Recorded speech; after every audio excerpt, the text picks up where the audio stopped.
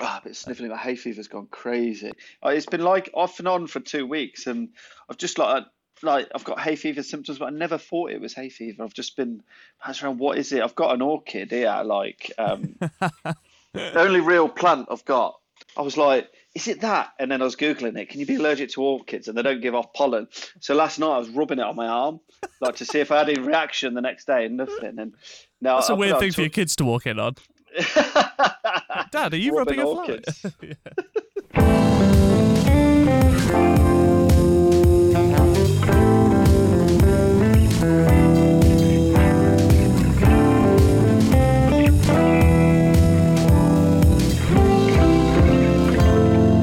Hello and welcome to the Nightcap. It's Ask Us Anything 5 on the 3rd of March 2021. We're recording this. This year's zipping through, which is good. It's great, isn't it? February especially. February went very quick compared to January, so I'm pleased we're in March. We're making progress.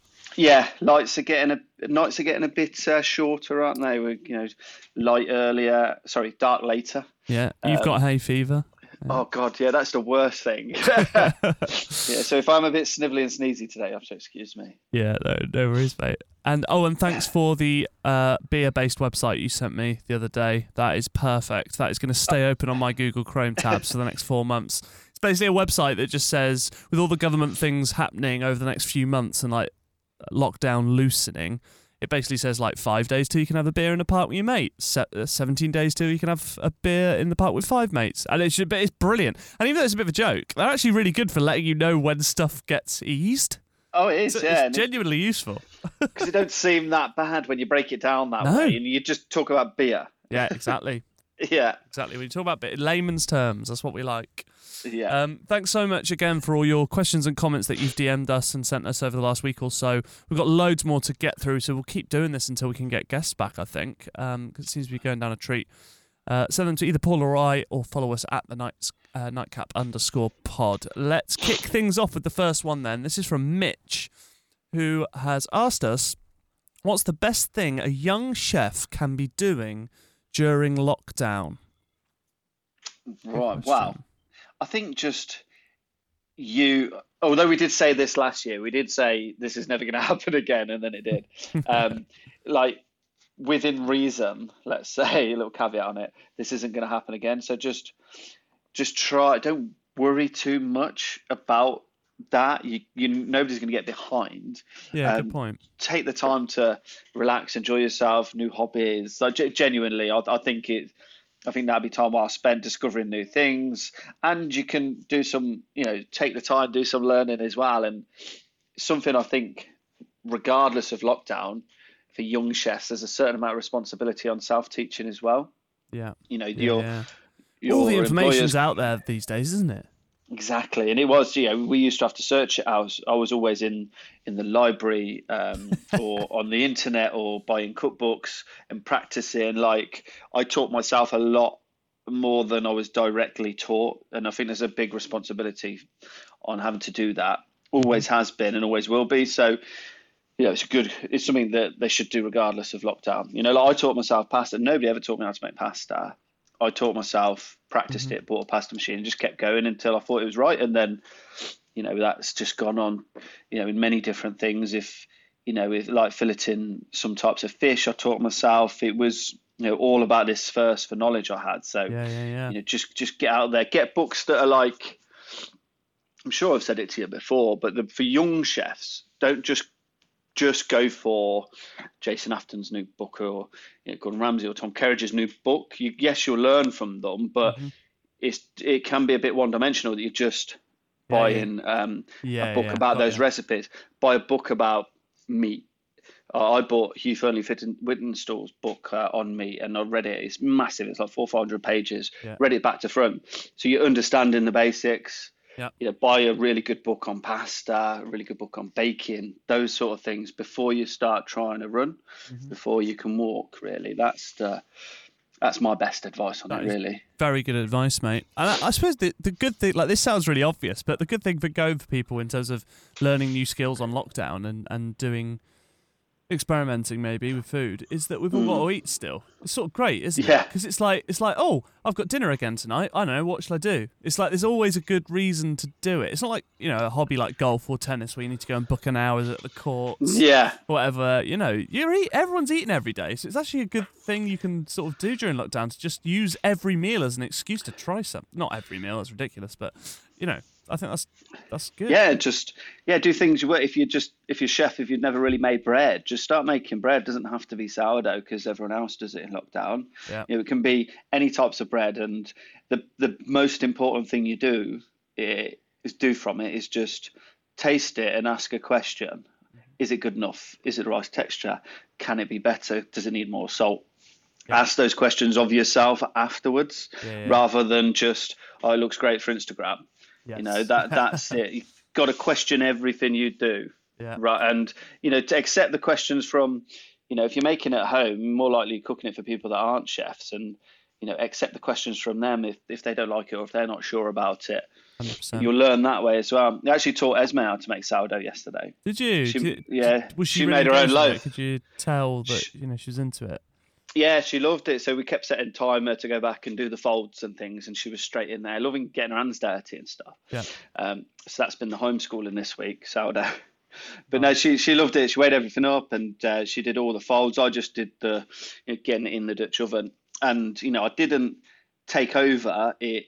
And right, we're going to make sure this has got the right amount of gluten and it's really good. I wanted her to learn. Sure, yeah. And what she's made, I'll send you a photo. It's nice, mate. Yeah, to be honest. good. Yeah, it's a little bit heavy. It went a little bit flat, but it's nicely aerated. The nice texture, lovely sourness to it. Yeah, she did all right. Oh, it must be so rewarding. For a 7-year-old. Yeah, it must be so rewarding for any parents to be doing that with their kids and then see them get genuine joy out of it. It must be great. Yeah, and for her as well, just to see a bag of flour turn into this. Yeah, it's like magic, later, isn't it? Yeah. Yeah. A day later, she ate it for lunch and she was loving it. Yeah, and it tastes better for her that way, I think. If I'd have just given it, she would have been like, yeah, it's all right. But different level of appreciation, isn't there? Exactly.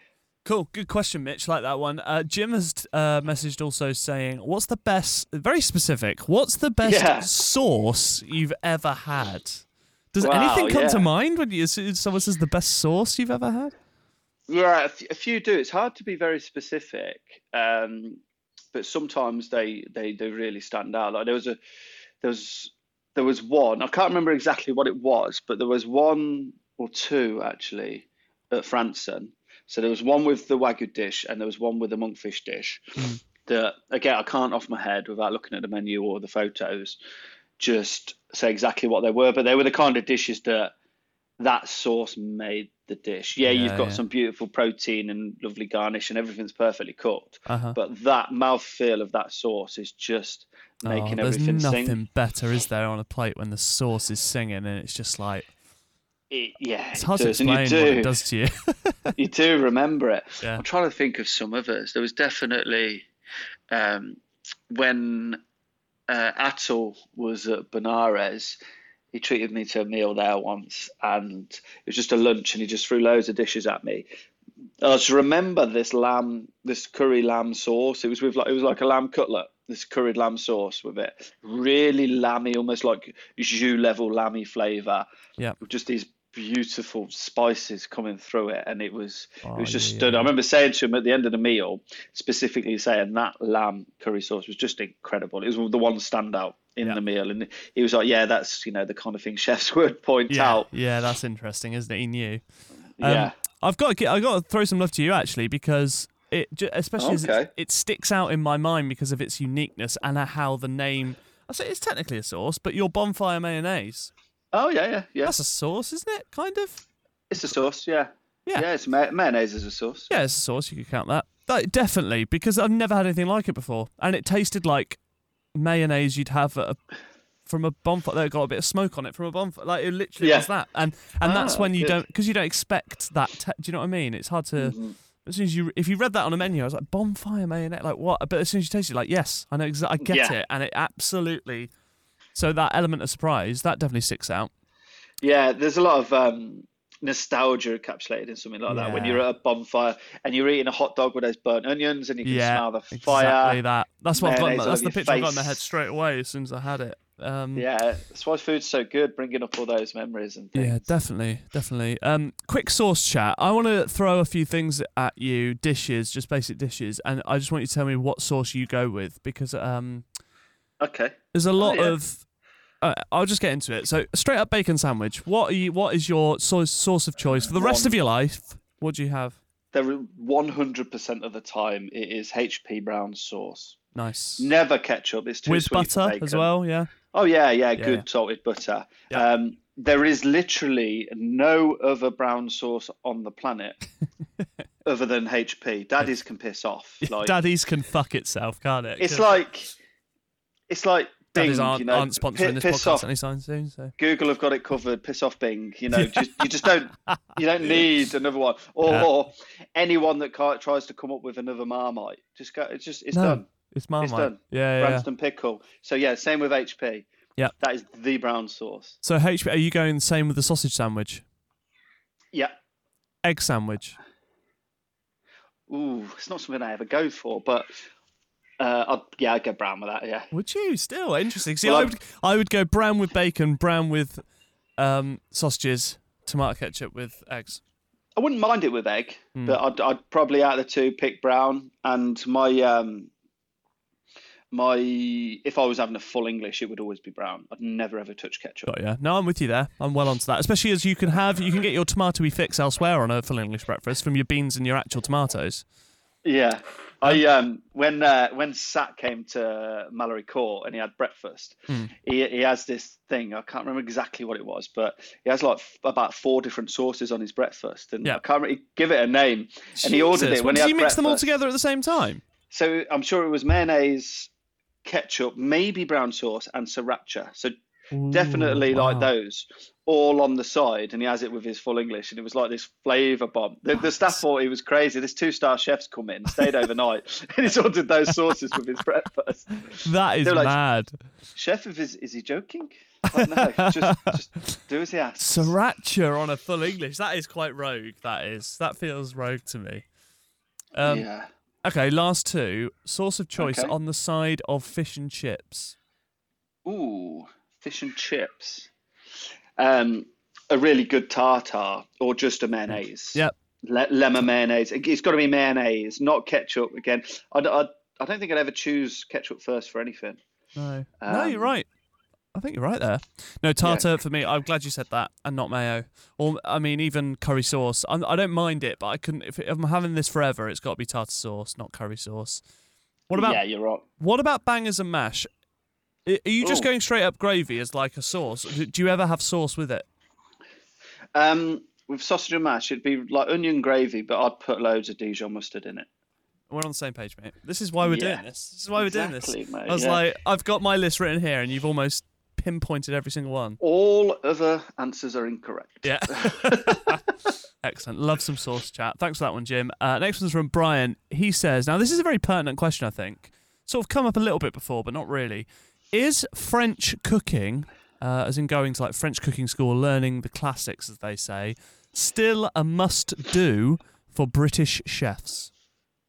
Is it a must, Paul? I think must, the word must, we have to be clear on. It's not absolute must, is it? Because it depends what you want to do. Was it a must? It was, because everyone cooked that way. Like the importance of French cooking and basics is massive, and it does control a lot of the food and the derivatives in this country. So I think it's very important, very, very important, but I don't think it's a must. Right. Because if you want to really excel in Japanese cuisine or Chinese cuisine and specialize in that, you don't need to know French stuff. The best Japanese chefs in the world cook the way they cook and prepare the way they prepare. Yeah. So is a must? No, but yeah, very, very important. Still very important. Good base of chain. Yeah, because most of our kitchens are kind of running that way.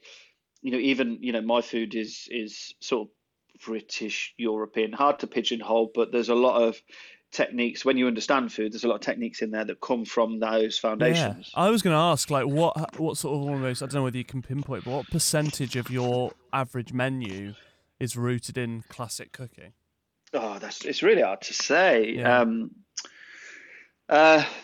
again, yeah, really hard to put a percentage on, but there is a lot, and it's about that language as well, and whatever level you're coming in at kitchen, you need to, especially the higher level, you need to Mm. have an understanding of how people communicate. If it's like, look, I want you to saute that and then braise that for this amount of time. It's having that understanding of those basics Yeah. without going, oh, I've not actually learnt that. Sure. You know what I mean? All of these different things, or even comes into the staff food, because you've got to understand all these. We tend to do a lot more of the techniques, like bechamel. We never really make ever in the restaurant, but if we were making a lasagna or something, Yep. and if I had a chef de partie, a sous chef come to me and didn't know how to do that for staff food, they'd pretty much get laughed out of the building. Yeah, that's Because if they didn't know that, of course. especially for staff, yeah. So I guess if someone was saying, "Oh, mate, I've got this opportunity to go to a French cooking school, shall I do it?" You'd probably just, even in 2021, you're going, "Yeah, just do it, mate. Just get that." Yeah, absolutely.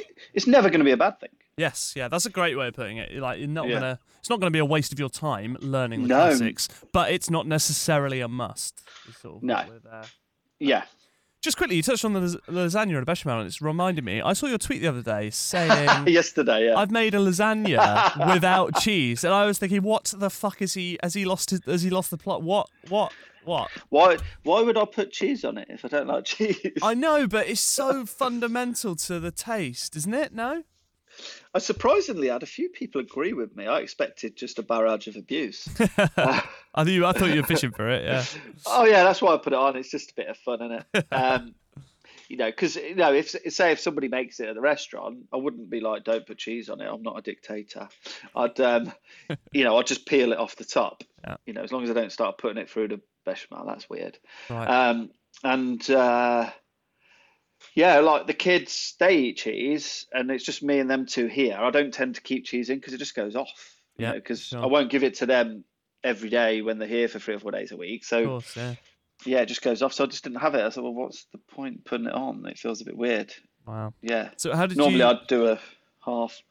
Was there any were you just literally doing the same recipe for it, leaving off the cheese, or did you adjust? Yeah.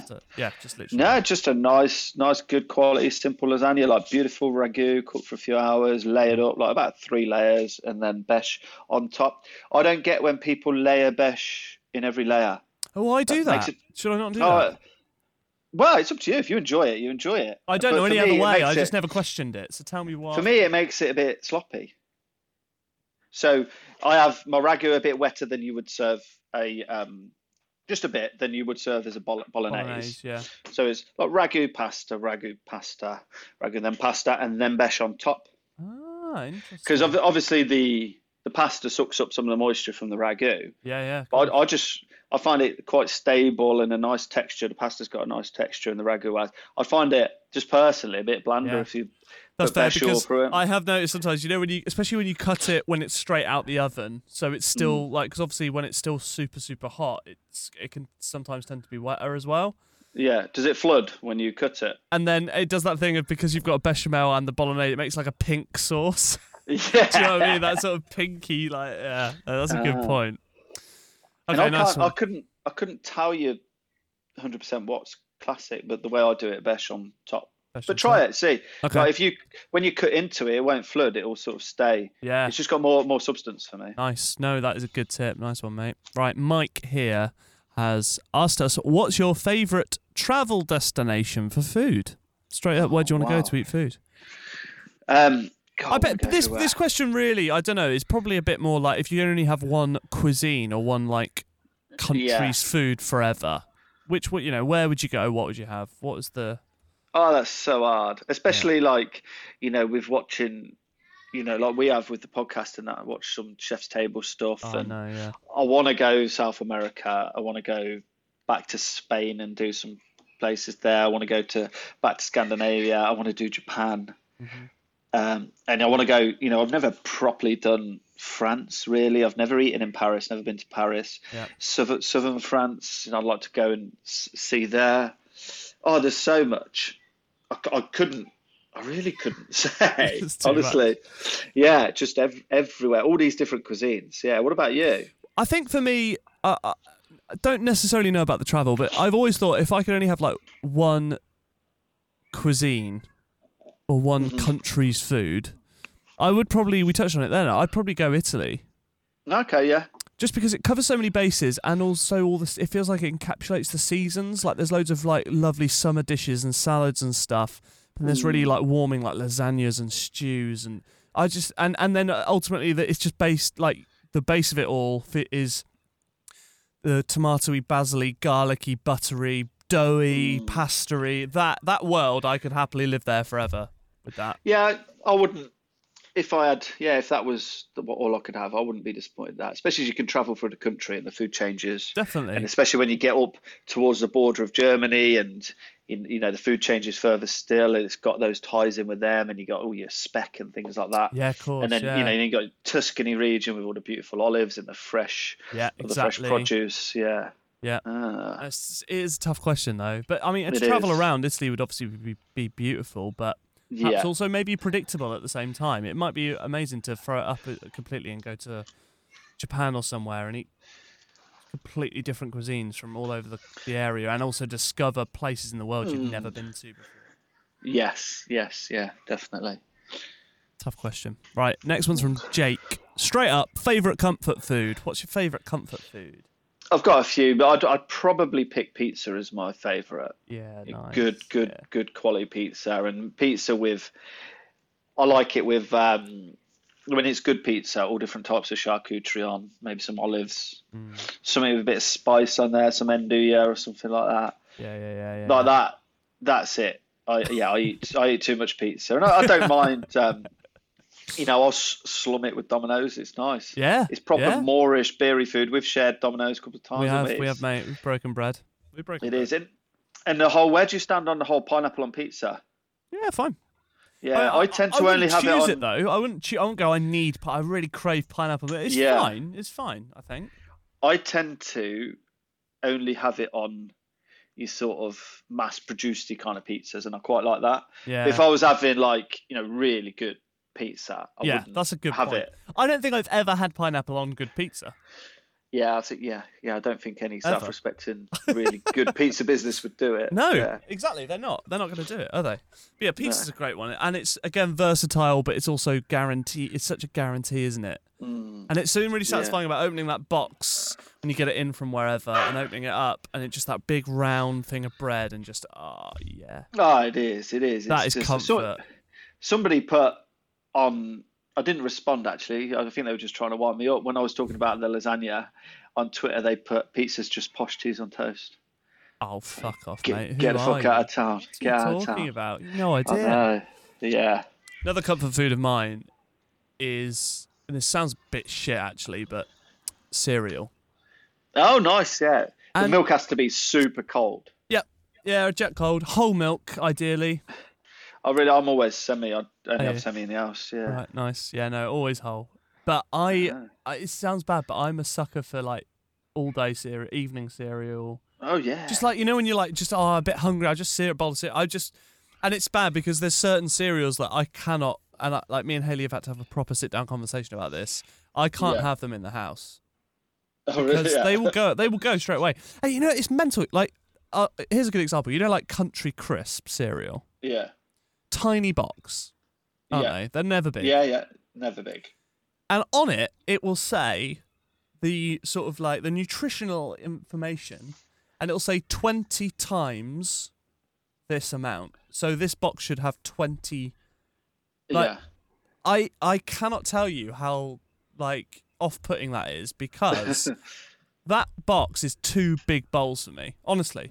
Yeah. It is. Yeah. It's 2 bowls of cereal. That one box is 2 big bowls, and I will eat it like that. But the problem is I can't have it in the house because I will just have that box that day. I'll go, breakfast, I'll have that Country Crisp. Lunch, great, I'm having that, and it's gone. And I probably consumed 2,000 calories worth of Country Crisp in a day, and it's just, I'm satisfied, but I'm a sucker day's for calorie it. in 2 meals. Yeah, exactly. Yeah. I'm such a sucker for cereal, though. It's childish, I guess, but I love it. It's comfort food. It's not. You wouldn't want to watch me eat cereal either. It's not pleasant because I've got this. The milk. Yeah, milk in the beard. Oh yeah. Oh yeah. Even before I had a beard, it was just. It's horrible.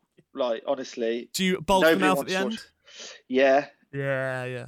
And because 1, the milk has to be cold and stay cold, and 2, I've got this fear of, say if it's just cornflake, it going that tiny bit soggy. I Soggy. can't Yeah, yeah. can't have it. So I eat it like a fucking animal. Like I'm just in there, face in there, really close, Yeah. spoon to the mouth, just devour it. It's horrible. But it's I know. amazing. I honestly, I could do a whole podcast on just fucking cereal.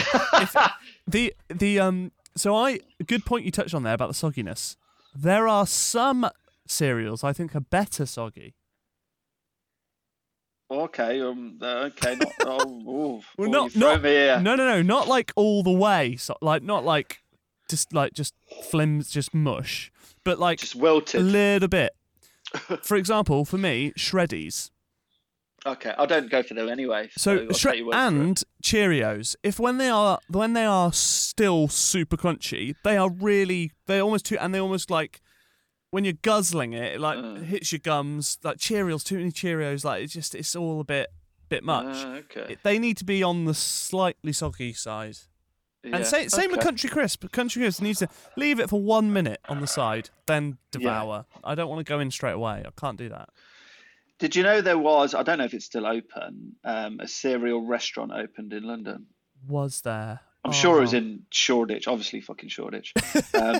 But yeah, just cereal, like American cereal, English cereal. That was all they sold, cereal. Like I'd be in there cereal. every day. If you, I would. I love it too much. What is your? Do you have like a favourite or a staple? Yeah, I like nice simple cornflakes. I like crunching at cornflakes. Yeah, I gotta love that. Rice Krispies. I fucking love Cocoa Pops. Do you? Yeah, they're naughty, aren't they? Yeah, I got to race the milk. Race the milk. Can't go round.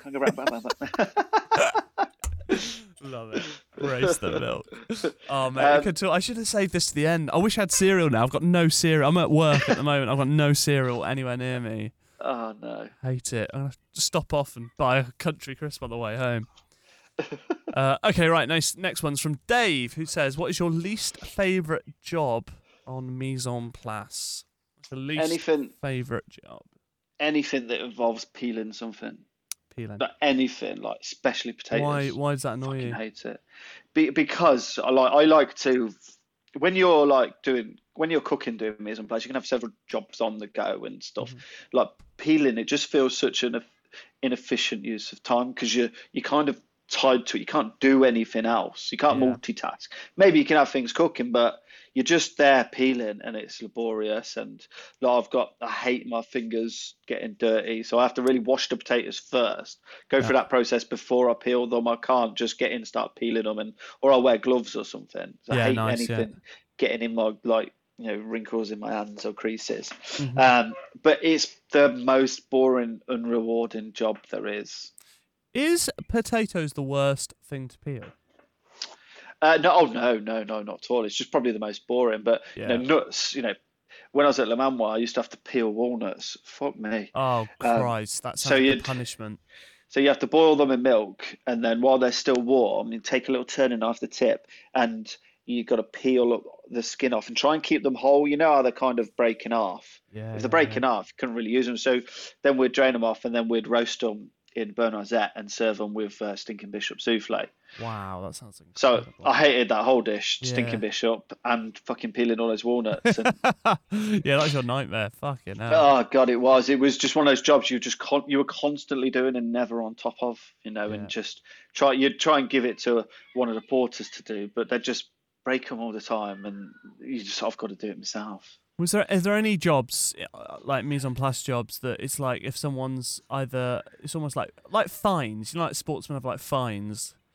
Is there almost like that in the kitchen where it's like, right, you did that today, so you're peeling potatoes? Yeah, there is, and I've heard stories about like stagiaires go into restaurants, and if they're not very good, it's like, right, loads of acorns to peel or different or cob nuts to crack, and you just get a sack of cob nuts, and you're talking several hours of work just cracking nuts. No thanks. Awful jobs. Yeah, but they're the worst things to peel, and especially like not good for your hands either. Lastly though, can you because is there something quite therapeutic of like, right, I've just got an hour of just peeling this, and I'm going to pop a podcast on and I'm just going to zone out, because it's not like you've got to be like thinking or like intensely like on these potatoes. You could just sort of almost crash out mentally and just peel away. That's the thing. You've always got so much more to do, so you can't. Yeah. Okay, next one is from TRIGC15 on Instagram. Said, if you could change one thing about the industry, what would it be? Quite broad, this, but anything you change about the industry, what would it be? It is very broad. I really struggled with this one because everything you'd change, perhaps because I'm more reflective now, but anything you change have a knock-on effect. So if I was to say something quite obvious like, I don't know, reducing the hours, then the standards wouldn't be as good. It's not and then valid, if we like more pay for everyone, then a lot of restaurants wouldn't survive. So no, I do really struggle with it, but perhaps getting rid of TripAdvisor. My next question was going to be, what about changing how TripAdvisor works? Or changing it to it doesn't work. Yeah. To just not using it at all. No one even knows. Yeah. To wipe its name off the face of the earth is what we would change about it. Yes, absolutely. Fair. One thing I would, and this isn't a big change, just a little change, because why not? If I could change one thing, I would, just so that I would feel a bit more like let's have all of these restaurants put their money where their mouth is and trust the public a bit. I would take away all of the mandatory service charges. Okay, yeah. Just because I think we talked about this ages ago with a guest. I can't really remember, but for me, I don't know. It's a bit like tipping. It's in America, but how it's become. You do it Starbucks. You tip for your coffee, and it's almost at the point where we're not actually appreciating any level of service. Yeah, because I hate that whole thing. Yeah, and obviously it's not quite gone that far in this country, but it's almost like saying, right, regardless of whether you like this play, when it ends, you will give it a standing ovation. Yeah. And it's like, okay, I'll just get up then, shall I? I just feel a bit, and also it would be more rewarding, but also it could then be a form of performance management almost. Do you know what I mean? Oh look how well we're doing on tip. Things get front of house, you're doing great, or the food, this menu, we're going I think it gives you a better sort of. I just think sometimes it could get a bit. I don't know. What do you think? Yeah, well, I think this is I've mentioned it before. This is a massive subject we should discuss on the pod properly one day, especially with the difference of here in America. For me, when we looked at opening Soul, I was adamant that we wouldn't do a service charge. One, because not many places around this area do. Yeah. Majority of Michelin star restaurants do. Yeah, they do. Stuck Most with places, it. Yeah.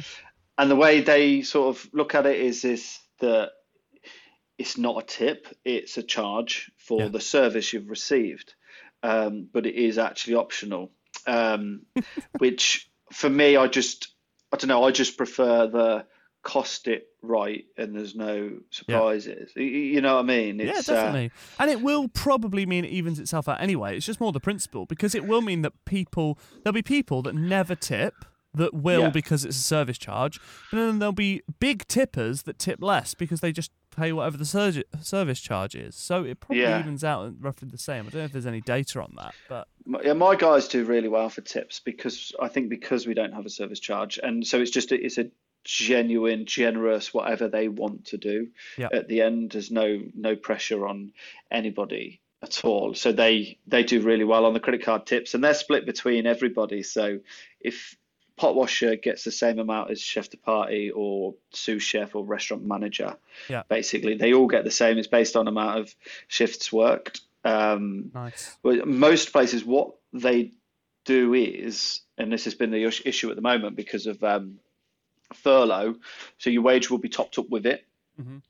So there's no if it's been a bad month, busier month, they'll have the same, and it has got some pros. So say for instance your base as a head chef, your base might be 25 grand, but then it might be another 10 grand of service charge for argument's sake. Fair. Good point. And it's good because it guarantees an income for that person. So they don't have this base level wage plus a tip, and if they're trying to get a house or something like that, it's good for that, and that wage is always guaranteed, even if the business is doing shit or whatever. It's always there, so because they're obliged to pay it, they're contracted to it. But the issue is if there's extra tips and monies, where's that going? Yeah. Yeah. Where is that going to the business? And also from a business point of view, if we were doing 12.5%, what generally everyone does, but you pay VAT on that. Mm-hmm. Yeah, good point. You have to pay VAT on it. Tips we don't pay VAT on. The staff pay tax on their own tips that goes through all their paychecks and stuff. Yeah. But the issue with the furlough now is that the 80% is based on their base wage, not the top up with the service charge. Exactly. So a lot of people are losing out. It's quite complex, really, actually, especially now, especially with furlough. Yeah. Tough one. Okay, next one here is from Mal, who says, what is your favourite steak/thing to cook on the barbecue? Oh, there's a few. I'm not going to pick one. Okay. Nah.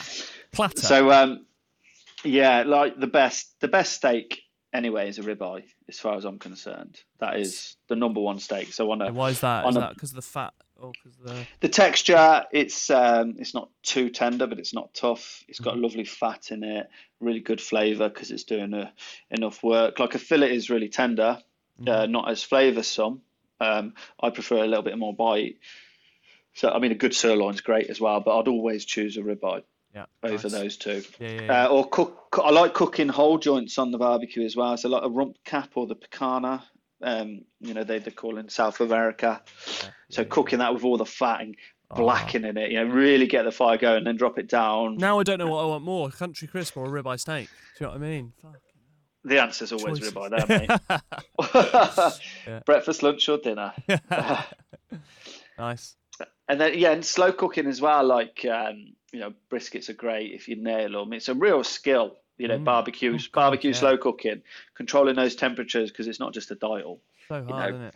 For anyone who's got a gas barbecue, it's not a barbecue. That's just what is that? Just a grill, I guess. It's just a grill. Yeah. It's just a grill. It's not a barbecue. 100%. Yeah, a barbecue is coal. Yes. And wood, and that's it. There's no argument there, no discussion needed. It's just it must be to get it to an art form where you're controlling the temperature correctly and understanding it is. Oh God, you must have to make so many mistakes to get to a level where you really know what you're doing. Exactly. And if you've got an egg style barbecue, it's made a bit easier for you because you turn it into like an oven and you've got a temperature dial. Yes. So by opening vents, temperature goes up with the oxygen, etc. Closing it off. So you can sort of gauge it on that. But the guys are doing it traditionally and just they've got wood, coal, fire, and they're cooking. I really admire that. I think it's brilliant. Absolutely amazing. Anything else that you'd cook your favourite stuff to cook on a barbecue? Yeah, slow cook things like a shoulder or neck of lamb, just really slow. And I did it on my Kamado Joe a while ago. I think a shoulder and a neck, just really slow. A few hours on there. Oh, it's just so smoky and delicious. Yeah, I was going to say because I guess the benefit of slow cooking that is that smokiness would penetrate even more than something that you like burgers that you do in 10 minutes.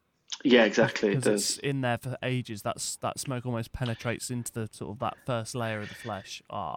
Yeah, and that's where you could introduce different woods to get a smoke coming. Nice, got you. Yeah.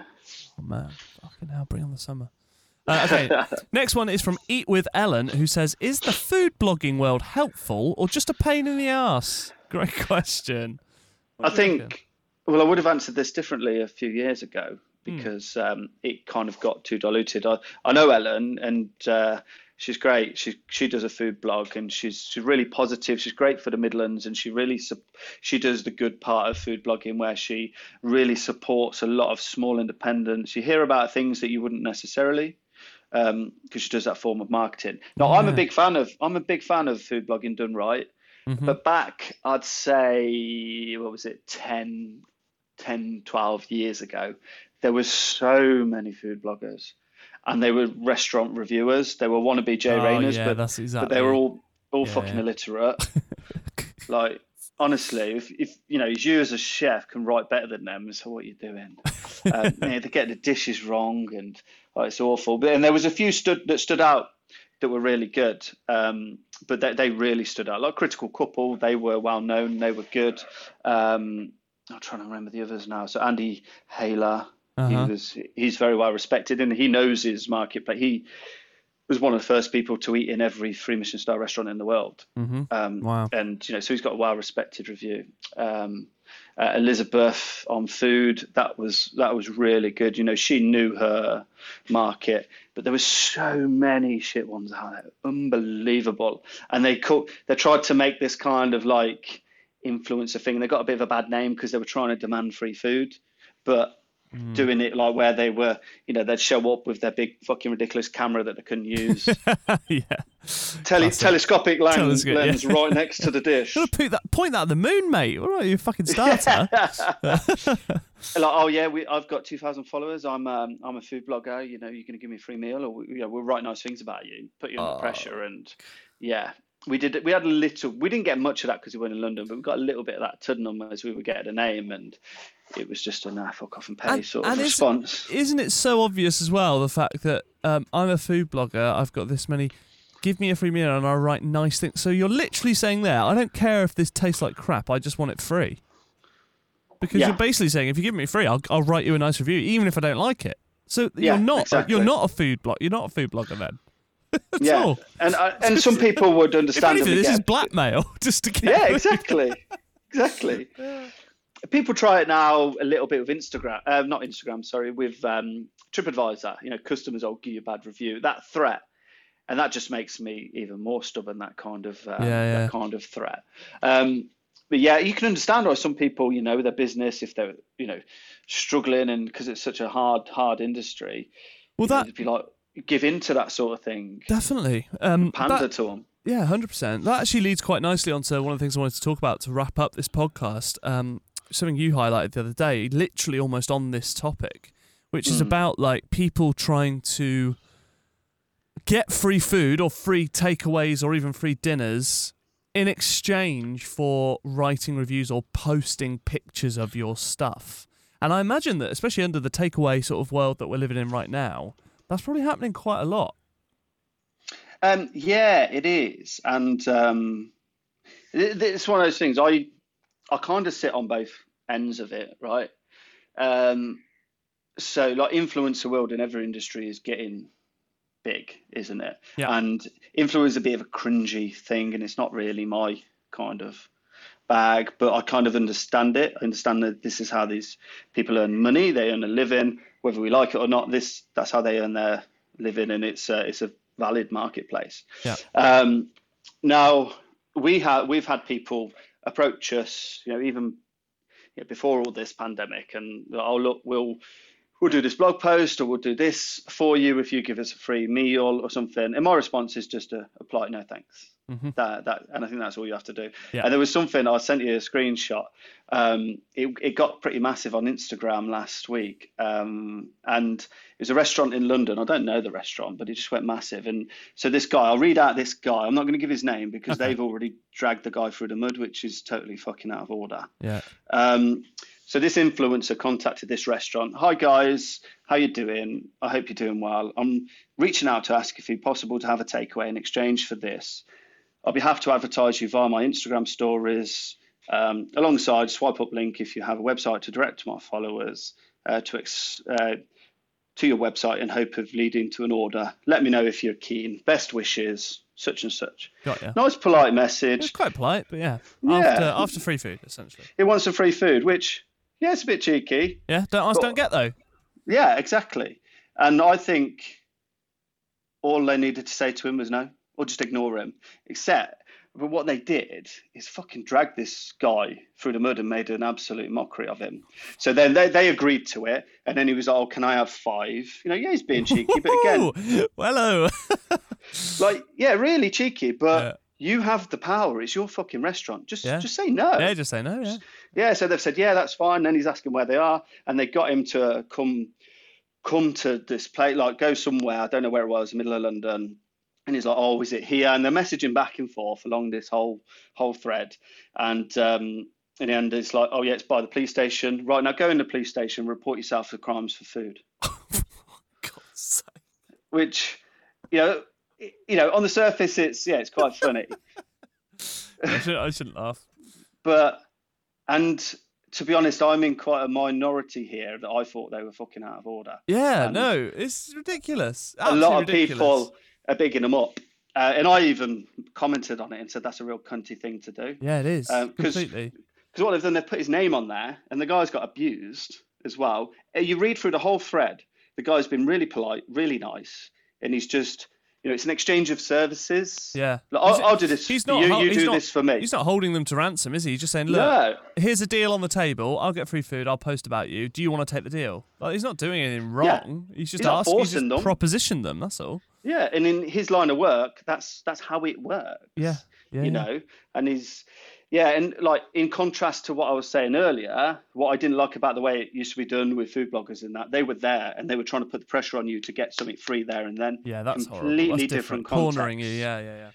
Yeah, but this guy, he was dragged through the mud, and he's even responded on this thread on Instagram, and he's still being really polite and really nice. Oh, and bless him. I feel sorry for him now. People have stuck it to him, so that restaurant can fuck off. I think they're out of order. I agree, mate. It's like I'm laughing at them, not with. Yeah. Them. It's ridiculous, absolutely ridiculous. Like trying to make an example of someone that's just trying to do their thing, whether you agree in principle or not. Like you said, you would just say, "No, I'm not into that. I don't want to do that," or I'd just not respond either. Yeah. And then I thought about it some more, and I thought, well, a lot of us chefs, me included, we do that kind of thing anyway. Like our cookery school, we've been sponsored by Miele, right? Yeah. So they've put all of our appliances in. Yeah. I haven't paid for that. Yeah. Yet we are advertising them, we're promoting them. Yeah, so does that not make me an influencer? Yeah. And loads of other chefs are doing it. So anyone who's disagreeing with that, that's a really good point, mate. Or anyone who's agreeing with that and does that kind of thing, then they're just being hypocrites. I'm sure there'll be people listening that have never thought about it like that, including me. And that makes you it does make you think differently about that whole thing and how the whole world works. Yeah, poor guy. I approached Miele when I did it. I went to them and was like, look, should we do this? And they could have said no. They wouldn't have dragged me through the mud. Yeah, they wouldn't have sent you to the police station. Oh, no, yeah. Paul, where are you? I'm at the police station. Miele sent me. Oh, fucking hell. Unbelievable. Yeah.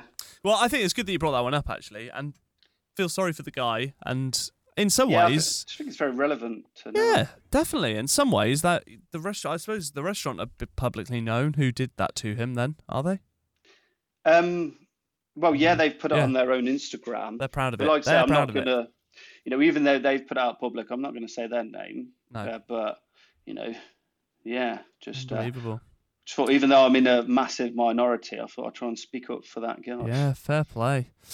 Okay, right. To conclude today's pod, we've got some more great cowboy stories. It was Gary last week that blazed a trail by sending us a fantastic one, and now you guys have been sending in yours too, so please do keep sending them in. We will read out as many as we possibly can over the coming weeks until we get our guests back while we're doing our Ask Us Anything episodes. Here is one from Frank, who sent this the other day saying, cowboy story is definitely a thing. I saw a guy from my second story dump. Wait a minute. I'll start again. Cowboy stories is definitely a thing. I saw a guy from my second story dump 3 crates of eggs directly into a big Hobart sand mixer, turn it on high, then pass through a sieve for scrambled eggs. So this is another person. This is common. This is commonplace.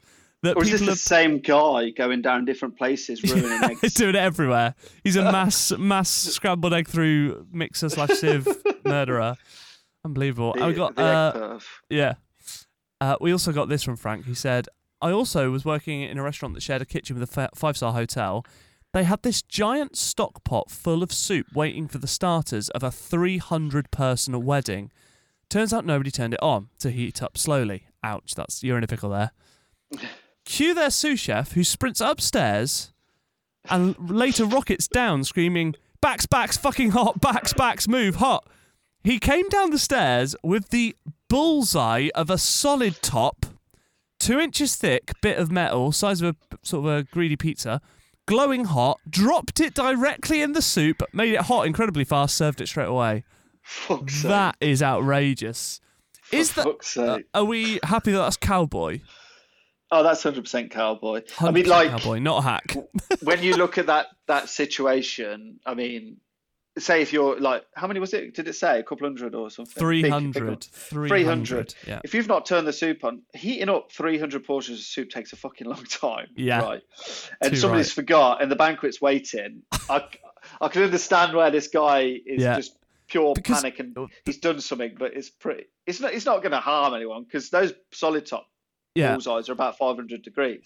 I know. Well, this is the thing, because I was thinking, like, is this going to harm? Like, I suppose it's going to be quite clean because it's so hot. Like, there's no way it can be dirty. There's zero bacteria or anything on it. Yeah. Exactly. So actually, I was thinking, well, no, it's cowboy because it's almost like it could be like running through, like there's risk, like running downstairs with it, taking it through the kitchen. Like, it could be really harmful. But in terms of the outcome and solving the problem, there's this tiny part of me that's like, stroke of genius. Yeah, it's heated it from the inside out. Yeah. It's sort of brilliant, but I'm still happy to say it's a cowboy, not a hack, because it's not something. I think a hack you'd also want to recommend to someone. Yeah. And that you'd never recommend to anyone, even though it's quite clever. The hack for that is turn the soup on early. Yes, yeah, that is the hack. But the cowboy is to do that. Yeah. He was kind of, I think the difference, in fairness to this guy, was that he was forced into a situation and had to act fast. And he's reacted. He wasn't like, lazy, this will be quicker. Yeah. See, again, that makes me give him more credit. I feel he's not a cowboy from the Wild Wild West, but he passed through town. I think that's that analogy. That's what we're saying. He passed through town. Keep your cowboy stories coming in, and your questions, because we do love reading them, especially those stories. They are just one of a kind. Send them to us at the Nightcap _pod, Facebook, Twitter, Instagram, all the usual places. Cool, nice one, mate. I really enjoyed that. Me too. Same time next week. Yeah, definitely, mate. Right, and we'll be able to have a beer outside this time next week, will we? I think. I'll check the website. Yeah. Check that beer website. Check it, quick. Hang on, quick. Oh, I'm not going to be quick now, am I? Oh, I'm on it. Go on. It's on my home screen. 4 days, 8 hours, 19 minutes, 11 seconds, Great. 10, 9. Let's counting down the seconds. Yeah, this time next week, we should meet for a beer in the next week outside. A vodka. Yeah. Nice. Yeah. Perfect. Cool. Cheers, buddy. Catch you later. Catch you later.